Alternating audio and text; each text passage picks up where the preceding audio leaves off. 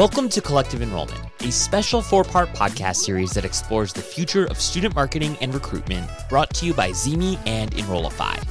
Over the next 4 weeks, you'll get a crash course on what collective enrollment is, why it matters for both enrollment and marketing professionals, and how to adopt collective enrollment strategies into your enrollment marketing mix.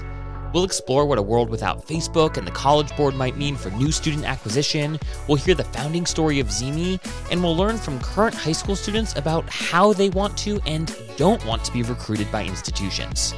This series is brought to you by Zimi. Zimi is the go-to social community for students headed to college. More than 1 million students use Zimi to connect and chat with other prospective students interested in the same colleges and universities. And more than 150 schools use Zimi to establish and facilitate quality relationships with future students as early as their sophomore year in high school. To learn more about Zimi, head on over to colleges.zimi.com and be sure to tell them that your friends over at Enrollify sent you their way. Without further ado, welcome to Collective Enrollment. In this episode of Collective Enrollment, you'll meet Vanessa Diddick, CEO of Zimi. Vanessa is a serial entrepreneur with over 16 years' experience building and leading ed tech companies to support the academic journey and increase access to quality education. On today's podcast, I chat with Vanessa about how shifts in consumer behavior, standardized testing requirements, and social media usage and reach have affected and will continue to affect the ways in which colleges and universities recruit students. You can connect with Vanessa on LinkedIn or Twitter via the links in the show notes below. All right, Vanessa, I am so excited that we're finally getting the opportunity to chat. You came on the Enrollify podcast, I think almost a year ago to date. Maybe it was it 2 years ago? No. Do you remember? I don't know. It's been a while. Yeah, I think it was a bit ago. It was early on in the pandemic. So yeah, maybe it was 2 years ago. Jeez. But anyhow, I'm excited to be chatting with you again in a slightly different context here. And we have a lot to dive into. The title of this episode is A World Without Facebook and the College Board, the Future of Recruitment and Student Engagement. So it's a powerful title, and there's a lot to kind of unpack here. But I want to start by asking you about your own college search experience. Do you remember the first time a recruiter visited your high school or that you attended a college fair? What strategies and tactics did schools use to kind of court you? Yeah, it's funny. I don't know, thinking about that, I don't remember feeling courted in general. And I was a pretty attractive applicant, and I just remember being inundated with print materials, just view books and personal letters from, deans and college reps and all of that. But it didn't feel, for some reason, even though the letters, were signed by hand, I don't remember any of it feeling very personalized, or even realizing that I was being courted. I don't think. I remember our first, college fair, and it was a lot of, I was very intimidated by these people who were probably 22 and seemed like they should have been to me, they were 55. It didn't matter. They were so much older than I was. And so I didn't feel much, there was really no real relationship building, I don't think, at the time. I do remember attending some regional events. I don't remember them coming to our school, but instead sort of all the kids from the area applying to particular schools could get together and go to these info sessions. And it was all very same as the tours, same as the admit days. It was all eyes forward is how I remember the experience. Everybody looking forward, nobody, kind of shoulder to shoulder, nobody looking at each other, or, no kind of relationship building among the students, or even much with the school. That's kind of my memory of it all. Do you remember, after receiving these print materials, would you go and Google, what do people say about this college or university? Or did you pay attention at all to sort of the digital presence of these schools? Or was it pretty much you received some materials, the ones that you liked, you'd maybe schedule a campus tour or a campus visit, and that was pretty much it? How much influence, if any, did the digital footprint of those schools have on your willingness to seriously consider them?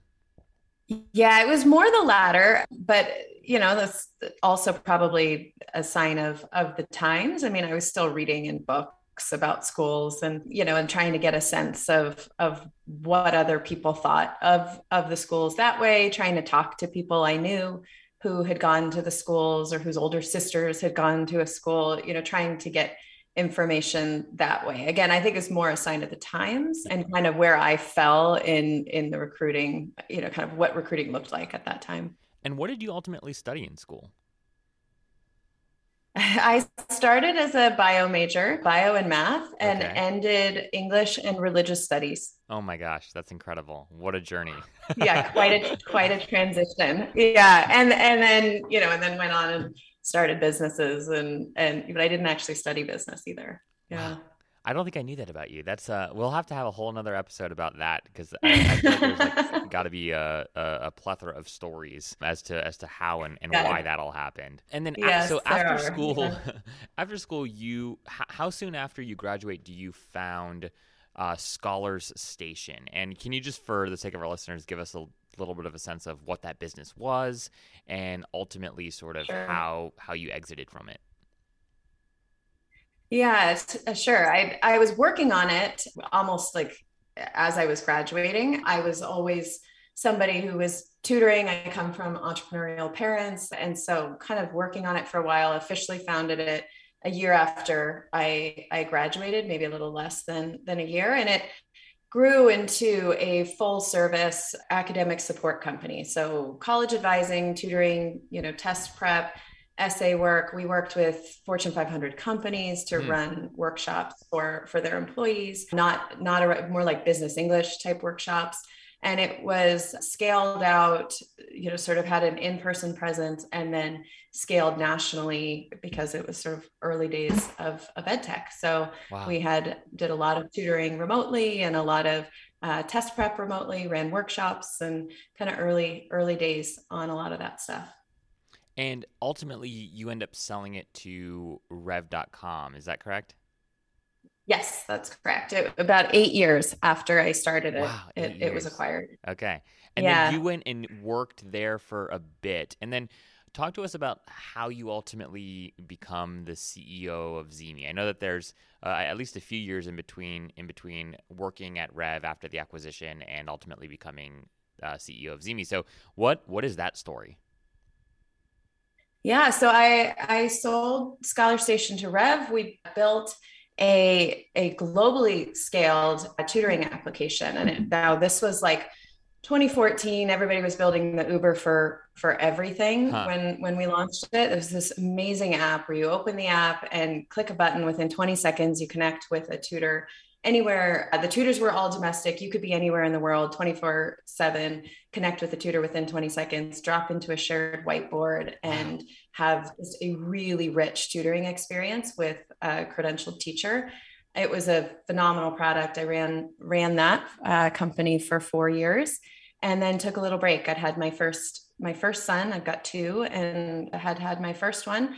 He was about 7 months, and I decided it was time for a little break. And my husband and I decided to pull away from work and go travel. And we went to Iceland and RV'd around Iceland. Wow. And then, yeah, and then through kind of mutual connections in the Bay Area, got connected to the board at Zemi. And they were sort of in a period of transition. And with my background and history running ed tech companies, it seemed like a really good fit. And so they reached out to me. I had some ideas, and it all just made sense to come together and see what we could do. And that's when we really built the community app that we have today, and kind of built the product that it is today. Was since then. That was 2018, end of 2018.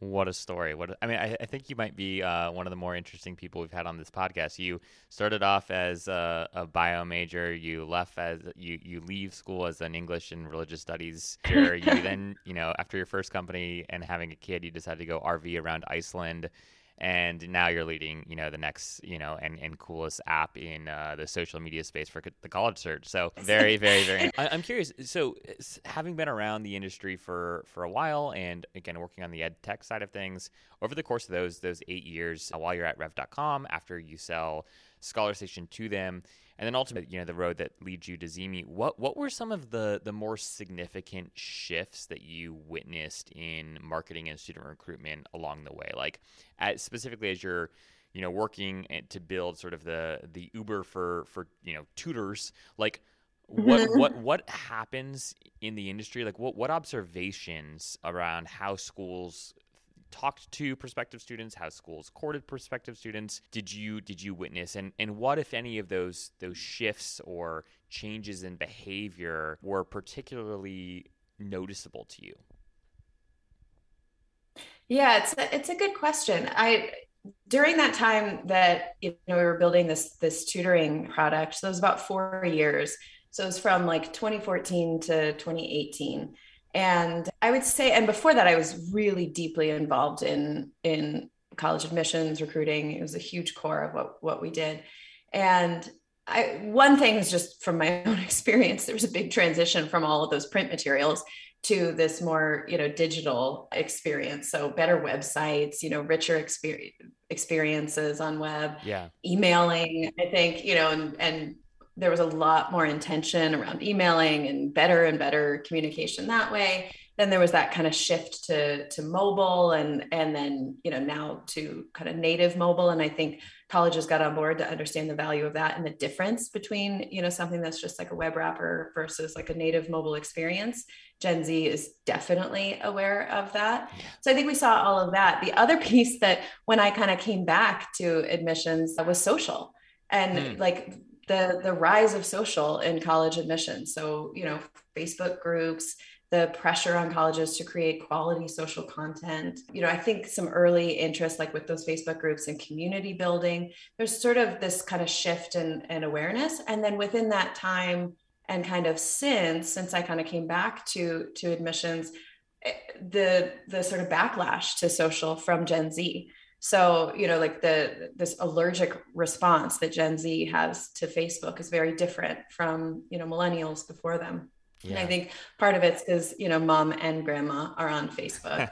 And I think it's like only like 3% of Gen Zers will say Facebook is their preferred social app. I mean, it's just not the space where they are or engage anymore. And I think that was a huge shift that we saw. And then more recently, there's 64% of Gen Z has had to take mental health breaks from social media. So I think there's also been this real shift in social and in students recognizing the sometimes toxic impact that social can have. And so it's not always a safe space for students to engage on sort of the traditional platforms.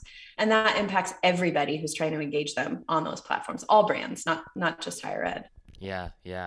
And to the point on Gen Z's, disdain or maybe just disinterest in Facebook, I'm sure you guys saw this, but it looks like Facebook just recently shut down their campus product, like their custom, I saw that. like, college and university groups, and they said we're not going to do this anymore. And I wonder if it's because their target audience just isn't there; they're just not interested. It's saying no, thank you, we don't want it. Yeah. They're not interested. I think disinterest is exactly it. I mean, we see one of the things that we have in Zimi is such a pulse on what young people are talking about, right? Like we just see the conversations, we see what they're saying, we see what they say about Facebook, and over and over and over they say Facebook's the place that they go to like keep up with grandma. And it's so sweet because that is the reason they create these Facebook accounts, is either because some teacher told them to, or because grandma's on there and they just want to make sure grandma can see some photos of their lives. They're not connecting with grandma on Instagram. So interesting. Well, one of the things I want to pick your brain on specifically is sort of this interesting moment that higher ed is living through, right? So before COVID was a reality, traditional acquisition channels for student recruitment were already starting to wane. But I think like everyone would agree, the pandemic came and it's sort of dramatically accelerated this disruption. And, one of the things that is a more obvious disruption is schools' requirements for standardized tests, right? So, COVID, again, kind of started this. And I think many schools are struggling to understand, will we go back to requiring the SAT or ACT or other forms of standardized testing? Or is that sort of like era over. And, for many folks that are working in admissions and marketing within the context of a college or university, buying these students' names has been a primary way in which they first meet their future students. And so I'm curious, like, what do you think about this moment? Like, what have you observed? What are your thoughts on whether or not admissions folks and higher ed marketers will ultimately go back to buying a bunch of names and enrolling folks in sort of traditional search campaigns, or are we sort of entering an inflection point where the old tactics, the old pools for leads are actually finally waning, and it's time to really start thinking critically about new channels and new opportunities? Yeah, it's an interesting moment. One that's been coming, like you said, for a while, but just got accelerated through COVID. I mean, I think ultimately, I think it's exciting. I think it's exciting for a lot of reasons. I tend to lean on, I like these moments, these squeeze kind of moments. That's when great innovation comes out. So I think that's where we're going to see great innovation on the college side. We're going to see, new companies crop up to solve this problem in a way that is better for everyone. I mean, I think the foundation of Zimi long before I got here was about improving, access to college and making the experience equitable for everybody. And I think that's what this does, right? If we stop assessing students in the same traditional way with these, old tests that don't give a real picture of who these young people are, I think it's exciting. And I think from the college side, I know there's a lot of anxiety, but I think that, most colleges actually don't have a lead gen problem. They don't need to buy, hundreds of thousands of names. They need to convert the folks better that they have in their funnel. Yeah. So it's not a lead gen problem. It's a lead conversion problem. And so I think if, and that's what we're seeing in Zimi. I mean, that's what we do. We will drive, we've got over 1 million students in the app. We can drive a lot of organic traffic to each school, but those students are sort of raising their hand and opting into it. And they're learning about the schools from their peers who are falling in love with the schools and chatting about them in like the anime chat and chatting about them in the rock climbing chat or in the Black student forum. And then those students be like, well, that's interesting. Maybe I should go follow that school. And then in Zimi, the schools that engage get to really get to know those students and convert those students, and those students convert at higher rates. They convert 3 times the rate the students who aren't. So I think that it's an exciting time. I think it's a time where hopefully everybody, one of the other good things about COVID was that admissions offices were finally given permission to put their budgets elsewhere and try out a whole bunch of innovative products. Some worked, some didn't, but try out new strategies, try out innovative products. And I think this is putting the same squeeze on them. And so hopefully we'll see innovation across the board as a result. Yeah, it's almost like the industry needed some big excuse, right? To finally warrant, like, okay, what if we did reimagine how things work? Like, what if, to your earlier point, what if it wasn't, about 100,000, buying 100,000 names and converting 0.1% of them into applicants and or enrolled students? What if there was a more sustainable way to recruit these prospects? And I do feel like a lot of positive change, while difficult and while challenging, particularly I think challenging to like the organizational structure of a college or university, I think ultimately we're going to see a much more sustainable recruitment process moving forward. Yes, 100% agree. And, speaking of that, beyond name buys, many schools, especially at, the graduate level or even sort of like the non-traditional student level, have relied for years on Facebook and Instagram inquiry generation. And in light of just some of the dramatic shifts we're seeing in user privacy, most popularly led by Apple, targeting these audiences on these social networks is becoming increasingly challenging. And obviously, as our listeners are well aware, organic reach for college and university Facebook pages is basically zero, and even paid reach is getting harder and harder. And I'd just love your thoughts. Obviously, Zimi's sort of charting its own path here, and there's some bias there, just being their CEO and all. But how do you think schools should be reacting to this reality? And, what role do you see social media playing in institutions' overarching marketing and student recruitment strategies? And I'd love your thoughts, again, obviously on how Zimi kind of fits into this mix, but even beyond Zimi, what is the role that social media does play in the continual acquisition of quality prospects for an institution?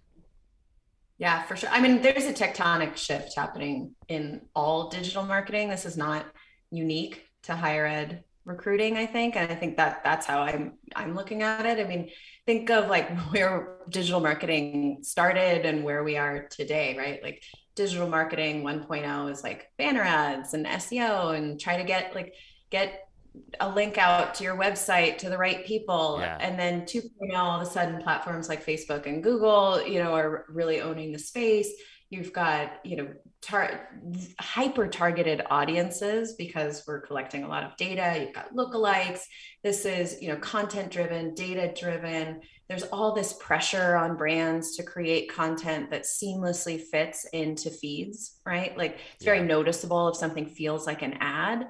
And so there's all this pressure on brands, and you can only do that. You can only get to the right people that you're trying to target with the right content when you're getting tons of data back, or at least the platform is getting tons of data that allows you to target. And now we're in this world, like you're saying, where there's data clean environments and privacy first movements, and you can't rely on cookies and platforms consumer level data. It's totally different. And the spaces, like you said, have become really saturated. Everybody wants, particularly for Gen Z, everybody wants to reach this audience, all brands. So, higher ed institutions are competing against the biggest brands in the world with the biggest budgets. And then the audience itself is sort of allergic to traditional advertising. And so, and allergic to anything that, is based on sharing their data. And so that I think is leading us to this very unique moment where there's this opportunity to move into a new kind of digital marketing. And again, I think this is true for all brands, not just higher ed. We're now seeing more community marketing, relationship building. It's a focus more on long-term brand building and adding value to the customer. So anything that adds value to the customer or gives them, some meaningful kind of rich experiences, that's the stuff that is resonating with the audience. And I think we're going to see that across the board. We already are seeing a lot more community marketing, and you can't really do community marketing like an Instagram, comments on an Instagram post. That's not community marketing or community building, right? That's still kind of almost like that experience I was describing before, where all eyeballs are pointing forward. They're not engaging really with one another, even if they're replying to somebody else's comment. And so I think that's what we're seeing across the board. We're seeing some really cool innovation from brands trying to build and nurture relationships with their customers. And that's the opportunity for colleges. The best thing is colleges already knew that and have known that for a while, and their brands lend themselves better to community marketing. It's kind of hard if you're like Intel, it's kind of hard to do some community marketing. Yeah. But if you're a college and students are trying to figure out where they want to go and live and actually be part of an actual community, it's a lot easier, I think. So I think we're going to see that across the board, and it's going to trickle down to higher ed, or maybe higher ed has an opportunity to kind of lead the charge here. Yeah. No, that's a super interesting way of thinking about it. And it's really sort of like a nice segue into my next question. There's a lot of dialogue, and you're touching on this already, in sort of the greater marketing community about the difference between audiences and media that are owned versus rented, and how many brands have become, far too reliant on rented audiences. So, your owned audiences are the people that you can directly communicate with, right? So a contact that you have their email address or their phone number. There's no in between that you have to go to try and reach them. You can reach them directly, versus a rented audience are folks that, follow you on Facebook or Instagram or other social accounts.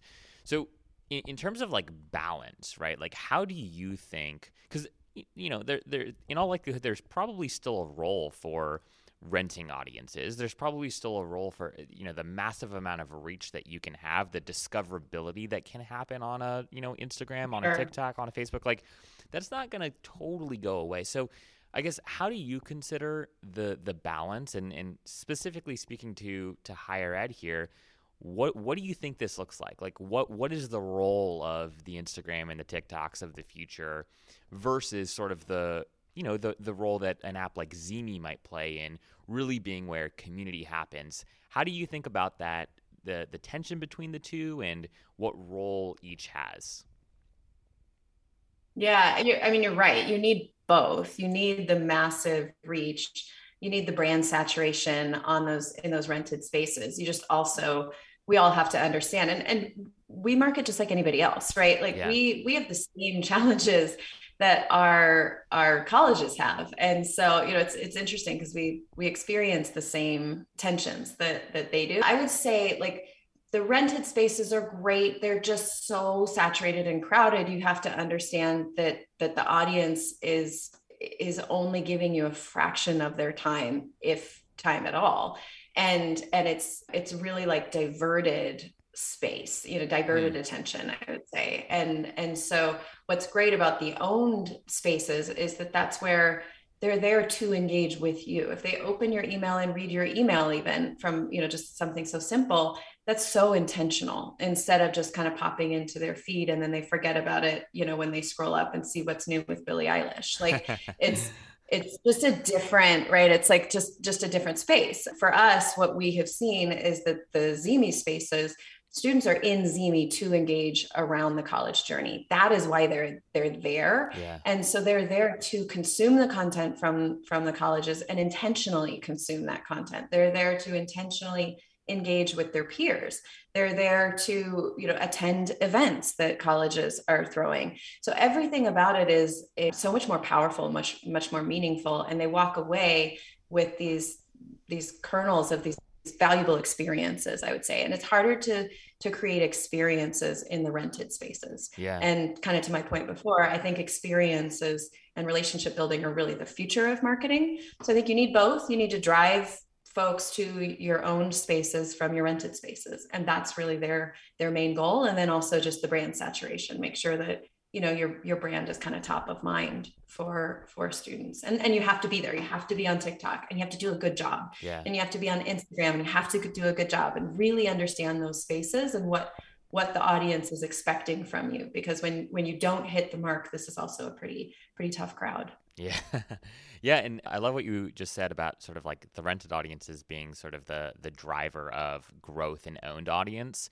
And I wonder too, like, if we'll start seeing, and maybe that's a very practical and helpful takeaway for folks tuning into this conversation, is like, are you doing the goal of the content that you're posting on Facebook, on Instagram, on TikTok really should be to increase sort of like your owned audience, and therefore, like, what kind of content is most likely to increase to convert, quite frankly, so that you can now communicate with this person through owned channels. And I do think that, like, right now we're still seeing time and resources and budgets spent trying to promote things on rented audiences that are really more appropriate for people that you actually own. And like, what happens when we recalibrate that budget and those resources and say, hey, instead of focusing on launching an event marketing campaign on Instagram with ad spend, with resources spent on copywriting and whatnot, all there, what if instead those get launched in something like a Zeme?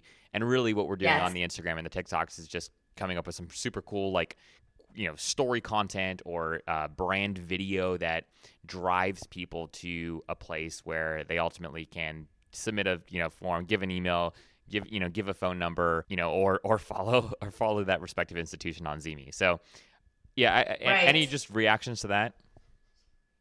Yeah, absolutely. I mean, students they're not opening TikTok to see content from a college. Yeah. Like that's not why they're opening that content. But if there's great content that drops, on their For You page, fantastic. Like, where is that content going to drive them? Like, what's the next step of that? What's the goal? You want to get them into the space where, in our case, like, students are opening Zeme 13 times a day to engage around the college journey. Yeah. So you want to get them from there to this own space where now every time you have an event, every time something interesting happens on campus, every time, a big game is coming up, you let these students know. And they are opening, intentionally opening the app to engage in that space. So I think the two go together really well and marry together really well, as do other socials. And it's just really important to understand the role that each one plays, not just from a marketer's perspective, but from the user's perspective, right? From the student's perspective. What is the role that each one is playing in their life, and how do you engage very strategically in that? Yeah, and I think one of the ways of framing what we're discussing is something that you all really have been a little bit more prolific in preaching recently, which is this idea of collective enrollment, right? And how it's and I think of it as almost a sister to like community marketing. And this series that we're working on together is called Collective Enrollment. So, like, in your own words, Vanessa, like what is collective enrollment, and how and why is it important for admissions folks and marketers today to understand? And what also, any sort of context you can give around like how you all arrived at this term and its significance would be super helpful too. Yeah, sure. What we know what the power of community can do, and I think everybody knows that. That's why colleges host admitted student days. It's why we have orientations on campus. There's something really magical that happens when young people connect with one another around that shared experience of applying to college. And when we think of sort of those traditional marketing mechanisms that we used to use, right? Like just blast out emails, blast out even text messages, more recently, send out 1 million view books. It's this very siloed experience for the student. And I think that for me personally is exactly what mine felt like. I might receive a view book, but there was nothing happened after that. I'd read the view book and then, decide in the end whether or not I was going to apply to the school, maybe look up, what their like tour opportunities were. And so I think for us, we know how to build community, and we see every day the power of community. And by building community and then dropping content into this sort of shared space where people are connecting around that shared experience, all of a sudden it reverberates in the community. So instead of a view book, somebody like in ZME, for example, somebody will drop a current student might drop a video of like, hey, walk to campus with me. Like, just see what it looks like, like just see what that looks like. And then all the students in ZME that are following that institution see that, and they're active. Our constant motion machine are the chats. And so they're in those chats all day long, chatting and talking to each other. And so that post brings they get a push notification. It pulls them all back in. They drop into the chats. They may start talking about that post. They may, say, has anybody else visited campus? Have you seen that building? And then they just start chatting about who knows what, euphoria, like it, anything. And that bonds them to each other. And now that single post has legs, right? Like it is connecting these students to each other in a way that a view book or even a post on like Instagram just could never do. And so that's where you start to see this really incredible peer-to-peer influence when you start marketing in this community environment, listening to your audience, participating, building relationships with them, and then mostly allowing them to build relationships with each other. Every single thing you push out reverberates, and we see, obviously higher conversion through the recruitment funnel, but you also just see this really magical peer-to-peer influence where we actually see in ZME students say, I never actually was considering this school, but this is such a cool community. Like I'm definitely applying here now. And we see that every day, all day in ZME. And so I think, we're certainly we didn't invent the concept of community marketing, but this collective enrollment, this collective experience, kind of leveraging collective behavior is something that grew out of the community marketing that we were already doing. Well, and I imagine, what you guys are doing is so interesting because you're first and foremost working with a generation that grew up making like digital friends. Like the idea of like connecting with somebody digitally, whether it's like, through Discord or, even just through like Instagram DMs or whatever it might be. It's just natural. Like it's almost like it's like native to how Gen Z operates. But then, taking it a step further, you transformed the college search experience from something that's like relatively siloed. Like if you are in high school and you're looking at maybe like a state school nearby, there's odds are there are several other students from your high school, some of your peers that are also probably considering that state school. But if you're looking at like a liberal Yeah. arts school in like the Midwest, like there might be no one in your peer group, right, at your school that's also thinking about that institution. And so the likelihood of like you Yeah. actually enrolling there is probably relatively little unless there's some other sort of connection there. But now through something like Azimi, you could actually meet a network of people that could be your future friends, right, at that respective institution. And therefore, I would just imagine that, yeah, the likelihood of you at least seriously considering, at least applying to an institution where you don't know a lot of people, is just significantly greater because all of a sudden you know a lot of digital people, like digital friends, so to speak, that are also considering that same school. So that's just it's a really sort of like interesting convergence, as you said, between what's happening culturally, what's happening generationally, and ultimately just how the future of the college search will evolve. It's true. And 89% of students expect to know who their close friends are before they go to campus, Yeah, that's which is insane. insane. That's Like insane. I, Yeah. I got to campus and knocked on, the first day my parents dropped me off and knocked on the door and was like, hi, I'm Vanessa, like Yeah. that didn't know my roommate before I got there, like introduced myself when I got there. And this is a different world. And 52% of our users in Zini find their close friends in Wow. Zini. So which is phenomenal. I mean, that's what they're there to do. That's what drives conversion through the funnel. It's exactly what you're saying. If you and I are both interested in the same school, but we are on opposite sides of the country, we meet and connect, we're both way more likely to convert, two times actually more likely to convert and submit an application, and then three times more likely to yield. Wow. Wow. That's remarkable. So, Vanessa, I'd love your thoughts just on how schools that are thinking progressively and understand sort of like how Gen Z operates, how to, the importance of community marketing, how are schools building these strategies and sort of what role is Zimi playing in helping make all of this happen? Yeah, I think the schools that do it well are creating safe spaces for students to connect and to truly get to know each other. So it's not just about chat. I think chat is a fantastic feature, but it's about a bigger experience, about creating social experiences that take care of the whole student. I think we've got a lot of mental health issues in the world right now for many reasons, but particularly in our younger generation. 67% of college age adults have been very lonely in the last 12 months, Hmm. 30% in the last 2 weeks.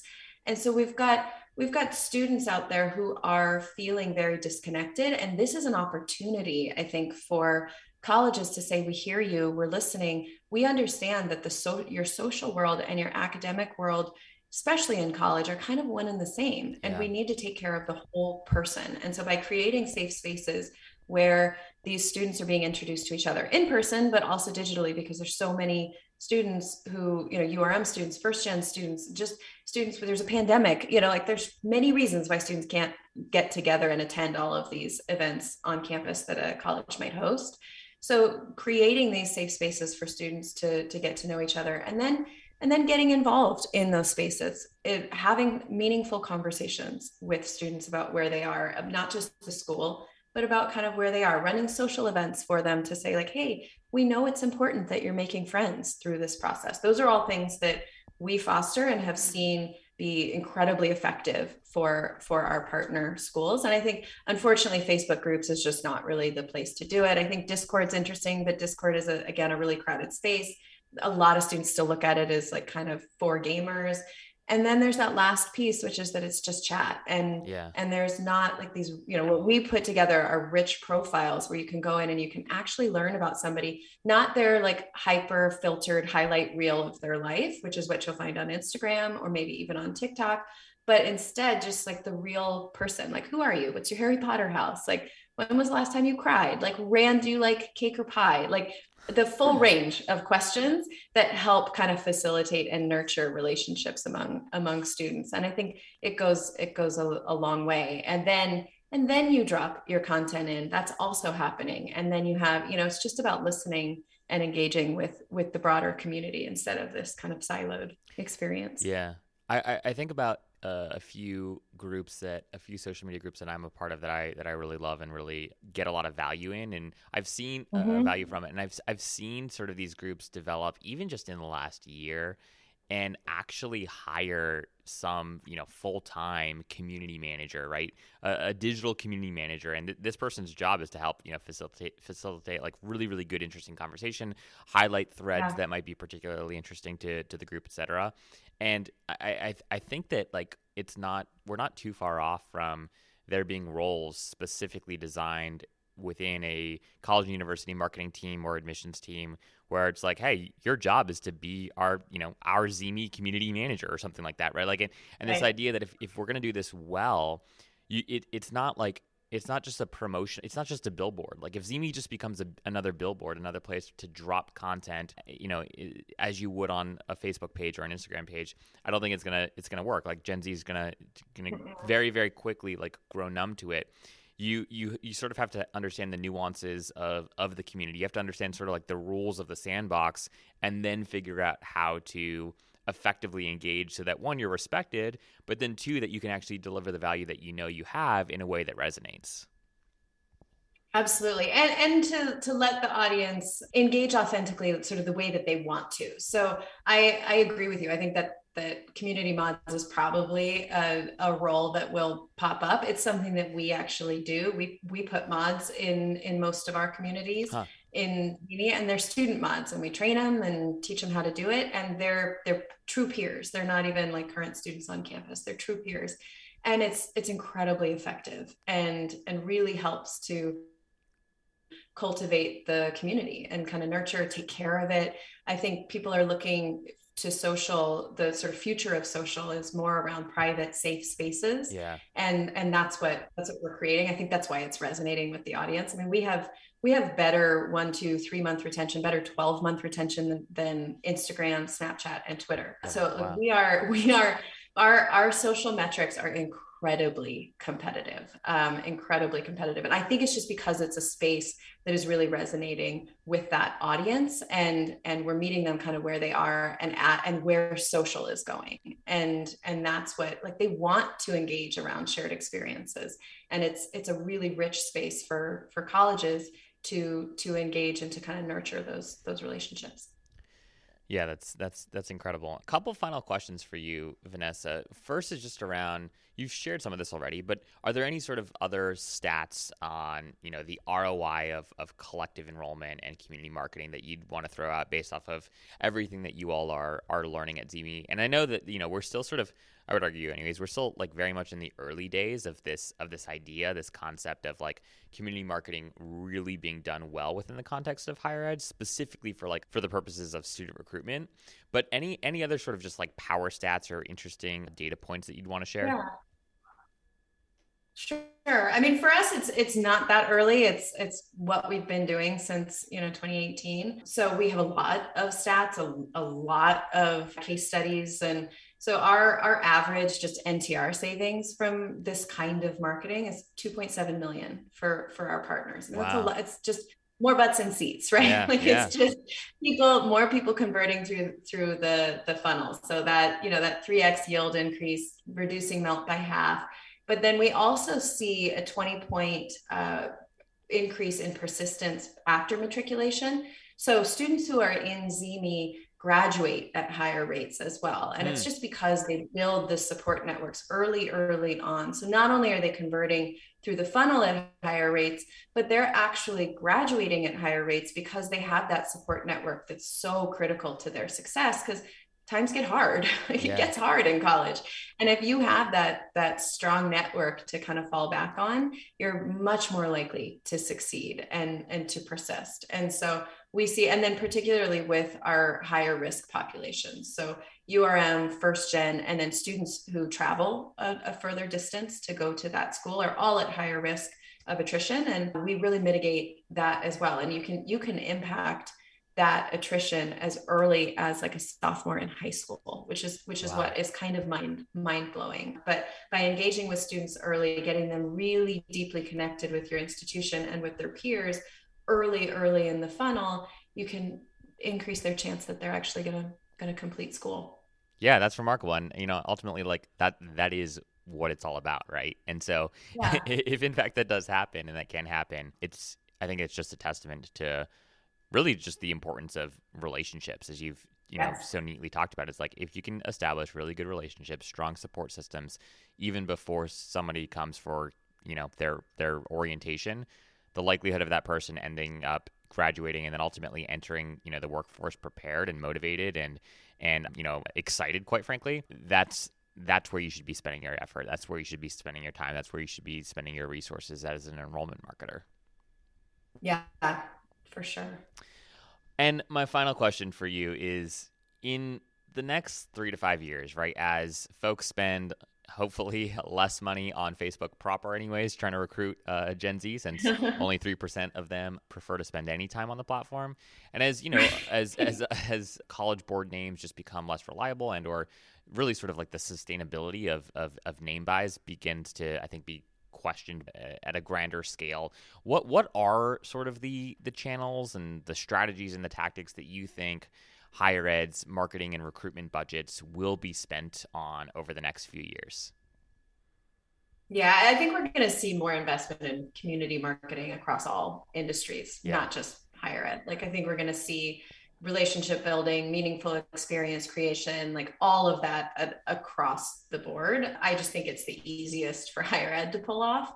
So I think, that's going to be the big trend. I think we're going to see a lot more spending in higher ed on conversion tactics as it does become harder and harder to buy names. I think, again, hopefully we see a lot of innovation and in ways to generate names in a more organic way, that feels more organic to the students too, not just like their information's being sold. So I think, as we see kind of both of those, we'll see more investment in taking those students who already raised their hand and just converting a higher percentage of them. And you do that through this community marketing and leveraging peer-to-peer influence and, figuring out who your evangelists are and making sure that they're out there talking about you. And those evangelists haven't even applied yet sometimes. Yeah. So, it's important to identify them super early in the process. And that's one of the things that we do. We pinpoint and say, this student is one of your evangelists. Make sure they're at every event. Make sure, you stay really connected with them. Make sure their voice is heard out there. And again, it may be before they've even applied. And then the last piece, I hope that we see more investment in mental health and colleges providing safe spaces and making this experience. There's enough going on right now that is raising everybody's anxiety levels, but particularly Gen Z. Gen Z is a more anxious population than any population before. And to more investment in making sure that this admissions and recruitment process is as enjoyable as it should be, because this is the beginning of the rest of their lives. And I think there's an opportunity to make it a really rich experience for students. And I hope to see that. I hope to see more and more investment in that and taking care of the whole student, connecting them socially, making sure they're not just getting into college, but they're going to be successful when they get there. So well said. Well, Vanessa, thank you so much for your time. And honestly, just thank you for all the work that you're doing to kind of build the future of college search and to build ZME. I think that, you guys are on a really cool trajectory. I'm excited to be along for the ride and watching you all continue to grow. And I just appreciate you taking some time out of your very busy schedule to come talk to us about community marketing and the future of collective enrollment. Thank you so much for having me.